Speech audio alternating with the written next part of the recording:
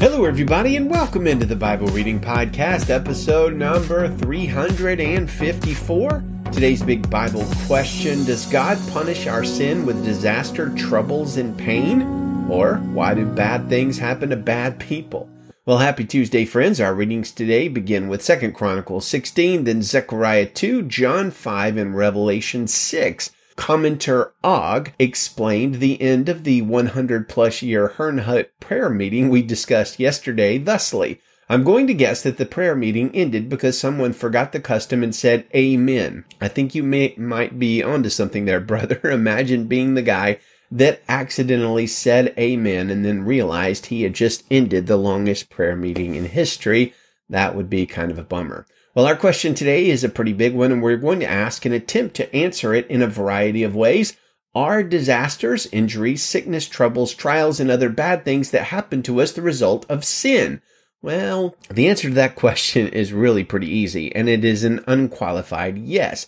All bad things are the result of sin. Prior to the fall of man in Genesis 3, when Adam and Eve sinned in the garden, there was no sickness, death, suffering. All was peace and blessing right up until the point that sin entered the world and brought with it a host of everything bad. Well, Romans 5:12 says, therefore, just as sin entered the world through one man and death through sin, in this way death spread to all people because all sinned. Romans 8:20-23 says, for the creation was subjected to futility, not willingly, but because of him who subjected it, in hope that the creation itself will be set free from its bondage to corruption and obtain the freedom of the glory of the children of God. For we know that the whole creation has been groaning together in the pains of childbirth until now, and not only the creation, but we ourselves who have the first fruits of the Spirit groan inwardly as we wait eagerly for adoption as sons. So yeah, all of creation, all of the suffering, we're groaning now.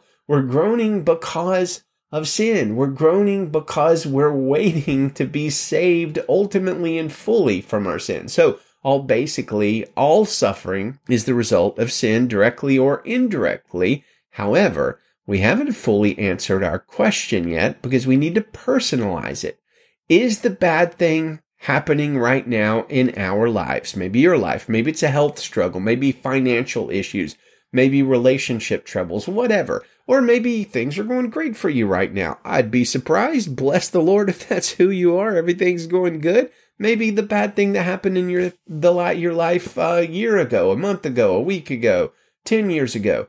Did that bad thing happen because of your sin? Did the bad things in my life happen because of my sin? Well, the answer is a little less definitive here, but we're going to read John chapter 5, and we need to pay particular attention to Jesus' charge to the man he heals at the pool of Bethsaida.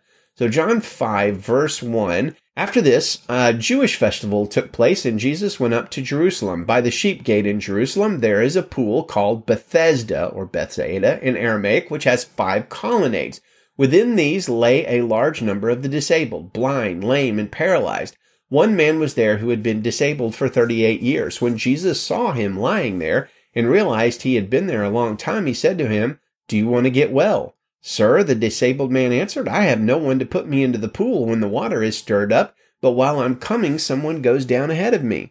Get up, Jesus told him, pick up your mat and walk. Instantly, the man got well, picked up his mat, and started to walk. Now that day was the Sabbath, and so the Jews said to the man who had been healed, this is the Sabbath. The law prohibits you from picking up your mat. And he replied, the man who made me well told me, pick up your mat and walk. Who is this man who told you to pick up your mat and walk? They said, but the man who was healed did not know who it was because Jesus had slipped away into the crowd that was there. After this, Jesus found him in the temple and said to him, see, you are well. Do not sin anymore so that something worse doesn't happen to you. The man went and reported to the Jews that it was Jesus who had made him well. Therefore, the Jews began persecuting Jesus because he was doing these things on the Sabbath. Jesus responded to them, my Father is still working, and I am working also. This is why the Jews began trying all the more to kill him. Not only was he breaking the Sabbath, but he was even calling God his own Father, making himself equal to God. And Jesus replied, truly I tell you, the Son is not able to do anything on his own, but only what he sees the Father doing. For whatever the Father does, the Son likewise does these things. For the Father loves the Son and shows him everything he is doing, and he will show him even greater works than these, so that you will be amazed. And just as the Father raises the dead and gives them life, so the Son also gives life to whom he wants. The Father, in fact, judges no one, but has given all judgment to the Son, so that all people may honor the Son just as they honor the Father. Anyone who does not honor the Son does not honor the Father who sent him. Truly, I tell you, anyone who hears my word and believes him who sent me has eternal life and will not come under judgment, but is passed from death to life. Truly, I tell you, an hour is coming and is now here when the dead will hear the voice of the Son of God, and those who hear will live. For just as the Father has life in himself, so also he has granted to the Son to have life in himself, and he has granted him the right to pass judgment because he is the Son of Man. Do not be amazed at this, because his time is coming when all who are in the graves will hear his voice and come out, those who have done good things to the resurrection of life, but those who have done bad things or wicked things to the resurrection of condemnation. I can do nothing on my own. I judge only as I hear, and my judgment is just, because I do not seek my own will, but the will of him who sent me. If I testify about myself, my testimony is not true. There is another who testifies about me, and I know that the testimony he gives about me is true. You sent messengers to John, and he testified to the truth. I don't receive human testimony, but I say these things so that you may be saved. John was a burning and shining lamp, and you were willing to rejoice for a while in his light. But if I have a greater testimony than John's, because of the works that the Father has given me to accomplish, these very works I am doing testify about me that the Father has sent me. The Father who sent me has himself testified about me. You have not heard his voice at any time, and you haven't seen his form. You don't have his word residing in you because you don't believe the one he sent. You pore over the scriptures because you think you have eternal life in them, and yet they testify about me, but you are not willing to come to me so that you may have life. I do not accept glory from people, but I know you, that you have no love for God within you. I have come in my Father's name, and yet you don't accept me. If someone else comes in his own name, you will accept him. How can you believe, since you accept glory from one another, but don't seek the glory that comes from the only God? Do not think that I will accuse you to the Father. Your accuser is Moses, on whom you have set your hope.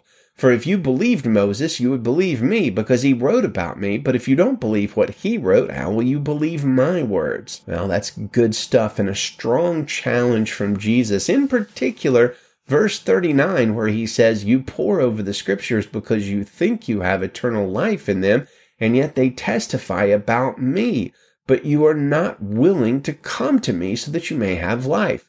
We need to remember it's not the Bible who saves us. The Bible is the Word of God, but it's Jesus who saves us.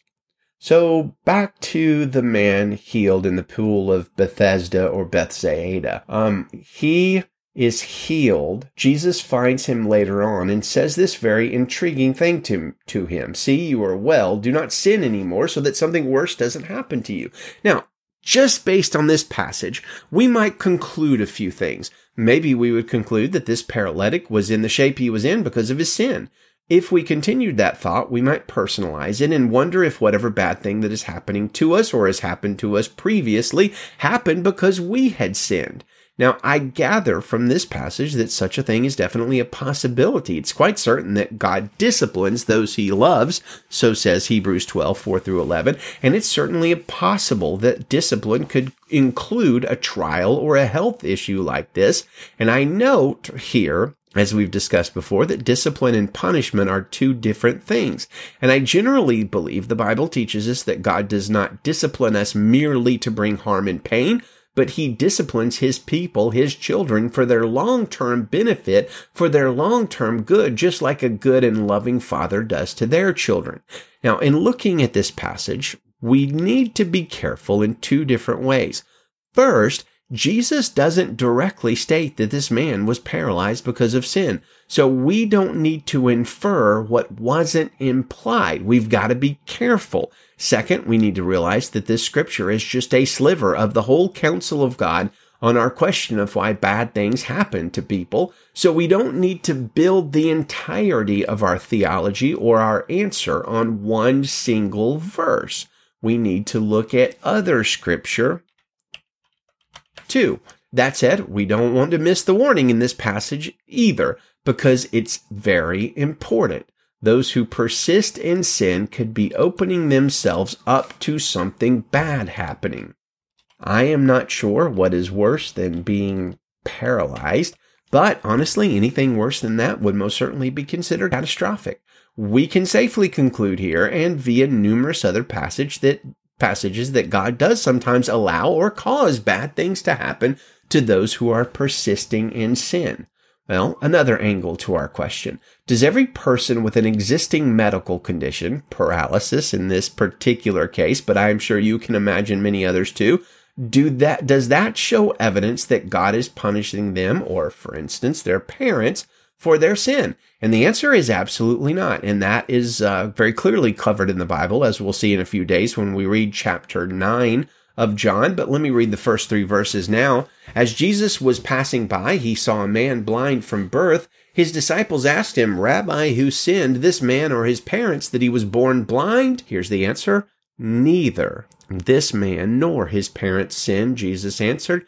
This came about so that God's work might be displayed in him. Well, that's a great question by the disciples. I'm glad they asked it. Was a man born with a birth problem being cursed because of the sin of his parents, or maybe because of his future sin or something like that? Well, the answer, according to Jesus, is no, neither of those things, which tells us that not every affliction is brought about directly because of our sin or somebody else's sin. Well, what about natural disasters, mass casualty incidents, and things like that? Well, famously, a televangelist in 2005 noted his belief that God sent Hurricane Katrina to destroy New Orleans because of the collective sin of its people. Could this be true? Well, of course it could be true.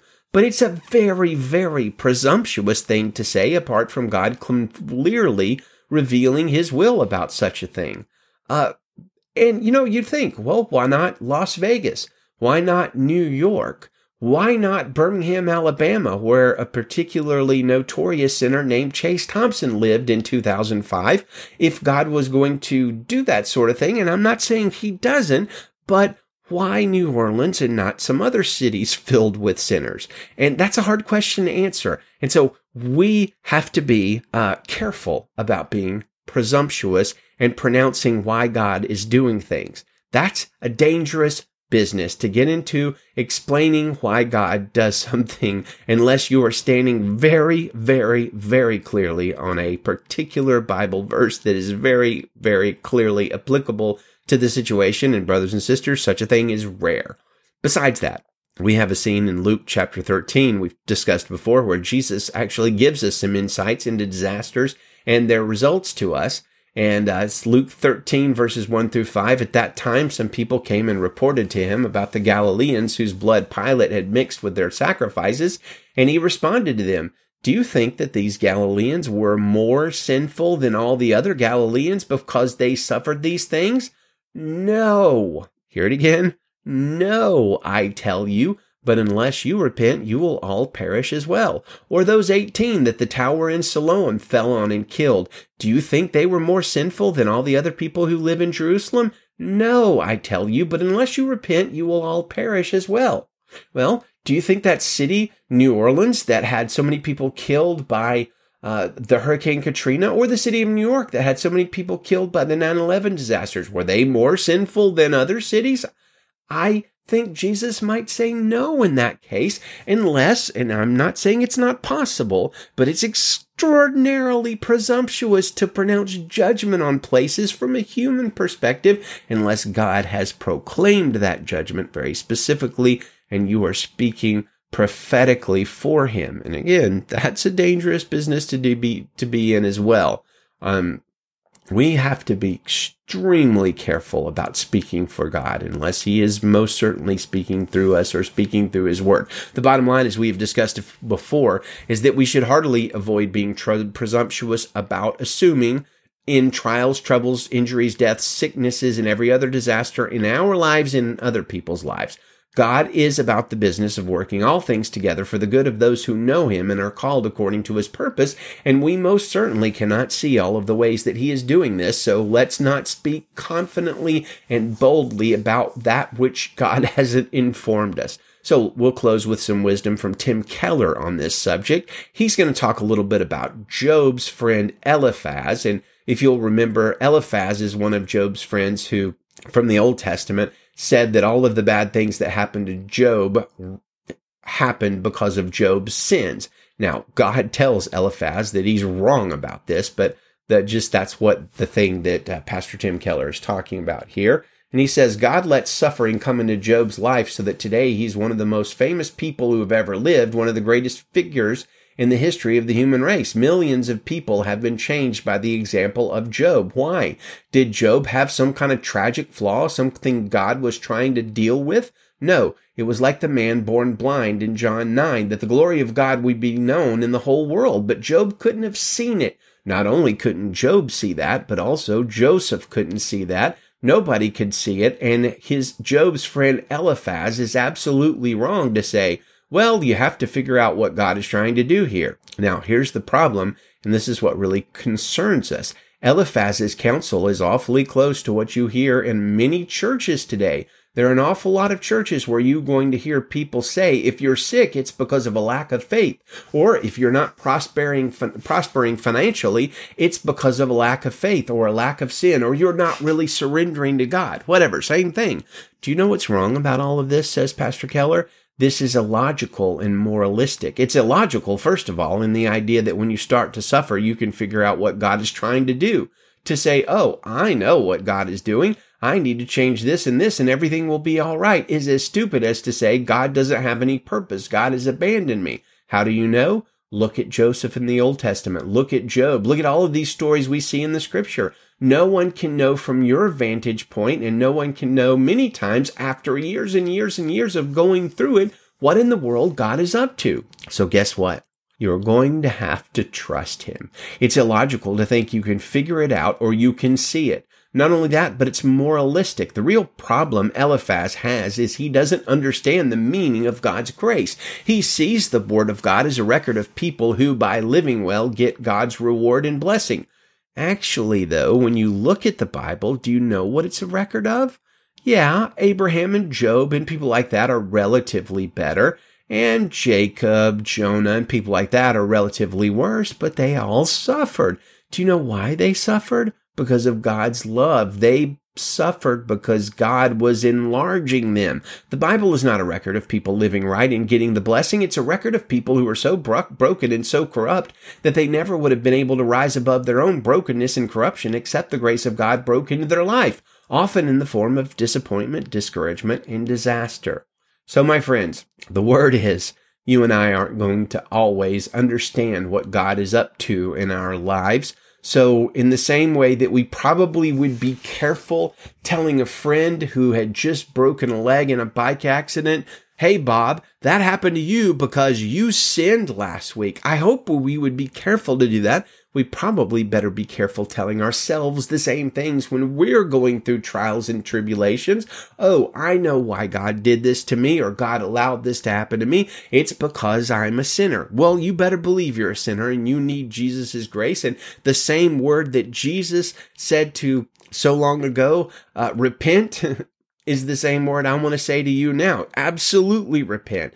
But just remember, we don't always know what God is doing in the things we are going through. So let us be humble. Let us be in the Word and let us be repentant. Well, on to 2 Chronicles chapter 17, verse 1. Asa's son Jehoshaphat became king in his place and strengthened himself against Israel. He stationed troops in every fortified city of Judah and set garrisons in the land of Judah and the cities of Ephraim that his father Asa had captured. Now the Lord was with Jehoshaphat because he walked in the former ways of his ancestor David. He did not seek the Baals, but sought the God of his father and walked by his commands, not according to the practices of Israel. So the Lord established the kingdom in his hand. Then all Judah brought him tribute, and he had riches and honors in abundance. He took great pride in the Lord's ways, and he again removed the high places and Asherah poles from Judah. In the 3rd year of his reign, Jehoshaphat sent his officials Ben-Hail, Obadiah, Zechariah, Nathanael, and Micaiah to teach in the cities of Judah. The Levites with them were Shemaiah, Nethaniah, Zebediah, Asahel, Shemiramoth, Jehonathan, Adonijah, Tobijah, and Tob-Adonijah. The priests Elishama and Jehoram were with those Levites. They taught throughout Judah, having the book of the Lord's instruction with them. They went throughout the towns of Judah and taught the people. The terror of the Lord was on all the kingdoms of the lands that surrounded Judah, so they didn't fight against Jehoshaphat. Some of the Philistines also brought gifts in silver as tribute to Jehoshaphat, and the Arabs brought him flocks, 7,700 rams and 7,700 male goats. Jehoshaphat grew stronger and stronger. He built fortresses and storage cities in Judah and carried out great works in the towns of Judah. He had fighting men, valiant warriors in Jerusalem. These are their numbers according to their ancestral families. For Judah, the commanders of thousands. Adnah, the commander, and 300,000 valiant warriors with him. Next to him, Jehohanan, the commander, and 280,000 with him. Next to him, Amasiah, son of Zichri, the volunteer of the Lord, and 200,000 valiant warriors with him. From Benjamin, Eliada, a valiant warrior, and 200,000 with him, armed with bow and shield. Next to him, Jehotzabad, and 180,000 with him, equipped for war. These were the ones who served the king, besides those he stationed in the fortified cities throughout all of Judah. Zechariah chapter 2, verse 1, I looked up and saw a man with a measuring line in his hand, and I asked, Where are you going? And he answered me, To measure Jerusalem, to determine its width and length. Then the angel who was speaking with me went out, and another angel went out to meet him. He said to him, Run and tell this young man, Jerusalem will be inhabited without walls because of the number of people and animals in it. The declaration of the Lord, I myself will be a wall of fire around it, and I will be the glory within it. Listen, listen, flee from the land of the north. This is the Lord's declaration, for I have scattered you like the four winds of heaven. This is the Lord's declaration. Listen, Zion, escape you who are living with daughter Babylon. For the Lord of armies says this, In pursuit of his glory, he sent me against the nations, plundering you. For whoever touches you touches the pupil of my eye. For look, I am raising my hand against them, and they will become plunder for their own servants. Then you will know that the Lord of armies has sent me. Daughter Zion, shout for joy and be glad, for I am coming to dwell among you. This is the Lord's declaration. Many nations will join themselves to the Lord on that day and become my people. I will dwell among you, and you will know that the Lord of armies has sent me to you. The Lord will take possession of Judah as his portion in the Holy Land, and he will once again choose Jerusalem. Let all humanity be silent before the Lord, for from his holy dwelling he has roused himself. Revelation chapter 6, verse 1. Then I saw the Lamb open one of the 7 seals, and I heard one of the 4 living creatures say with a voice like thunder, Come! I looked, and there was a white horse. Its rider held a bow. A crown was given to him, and he went out as a conqueror in order to conquer. When he opened the 2nd seal, I heard the 2nd living creature say, Come! Then another horse went out, a fiery red one, and its rider was allowed to take peace from the earth so that the people would slaughter one another, and a large sword was given him. When he opened the 3rd seal, I heard the 3rd living creature say, Come! And I looked, and there was a black horse. Its rider held a set of scales in his hand. Then I heard something like a voice among the 4 living creatures say, A quart of wheat for a denarius, and 3 quarts of barley for a denarius, but do not harm the oil and the wine. When he opened the 4th seal, I heard the voice of the 4th living creature say, Come! And I looked, and there was a pale horse. Its rider was named Death, and Hades was following after him. They were given authority over 1/4 of the earth to kill by the sword, by famine, by plague, and by the wild animals of the earth. When he opened the 5th seal, I saw under the altar the souls of those who had been slaughtered because of the word of God and the testimony they had given. They cried out with a loud voice, Lord, the one who is holy and true, how long until you judge those who live on the earth and avenge our blood? So they were each given a white robe, and they were told to rest a little while longer until the number would be completed of their fellow servants and their brothers and sisters who were going to be killed just as they had been. Then I saw him open the 6th seal.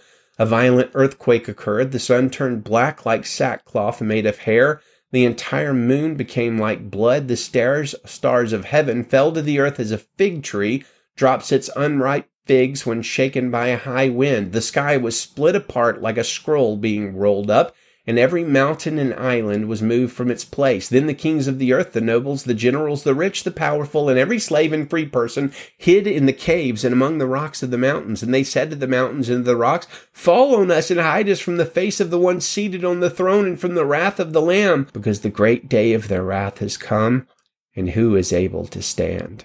Now, Lord, have mercy.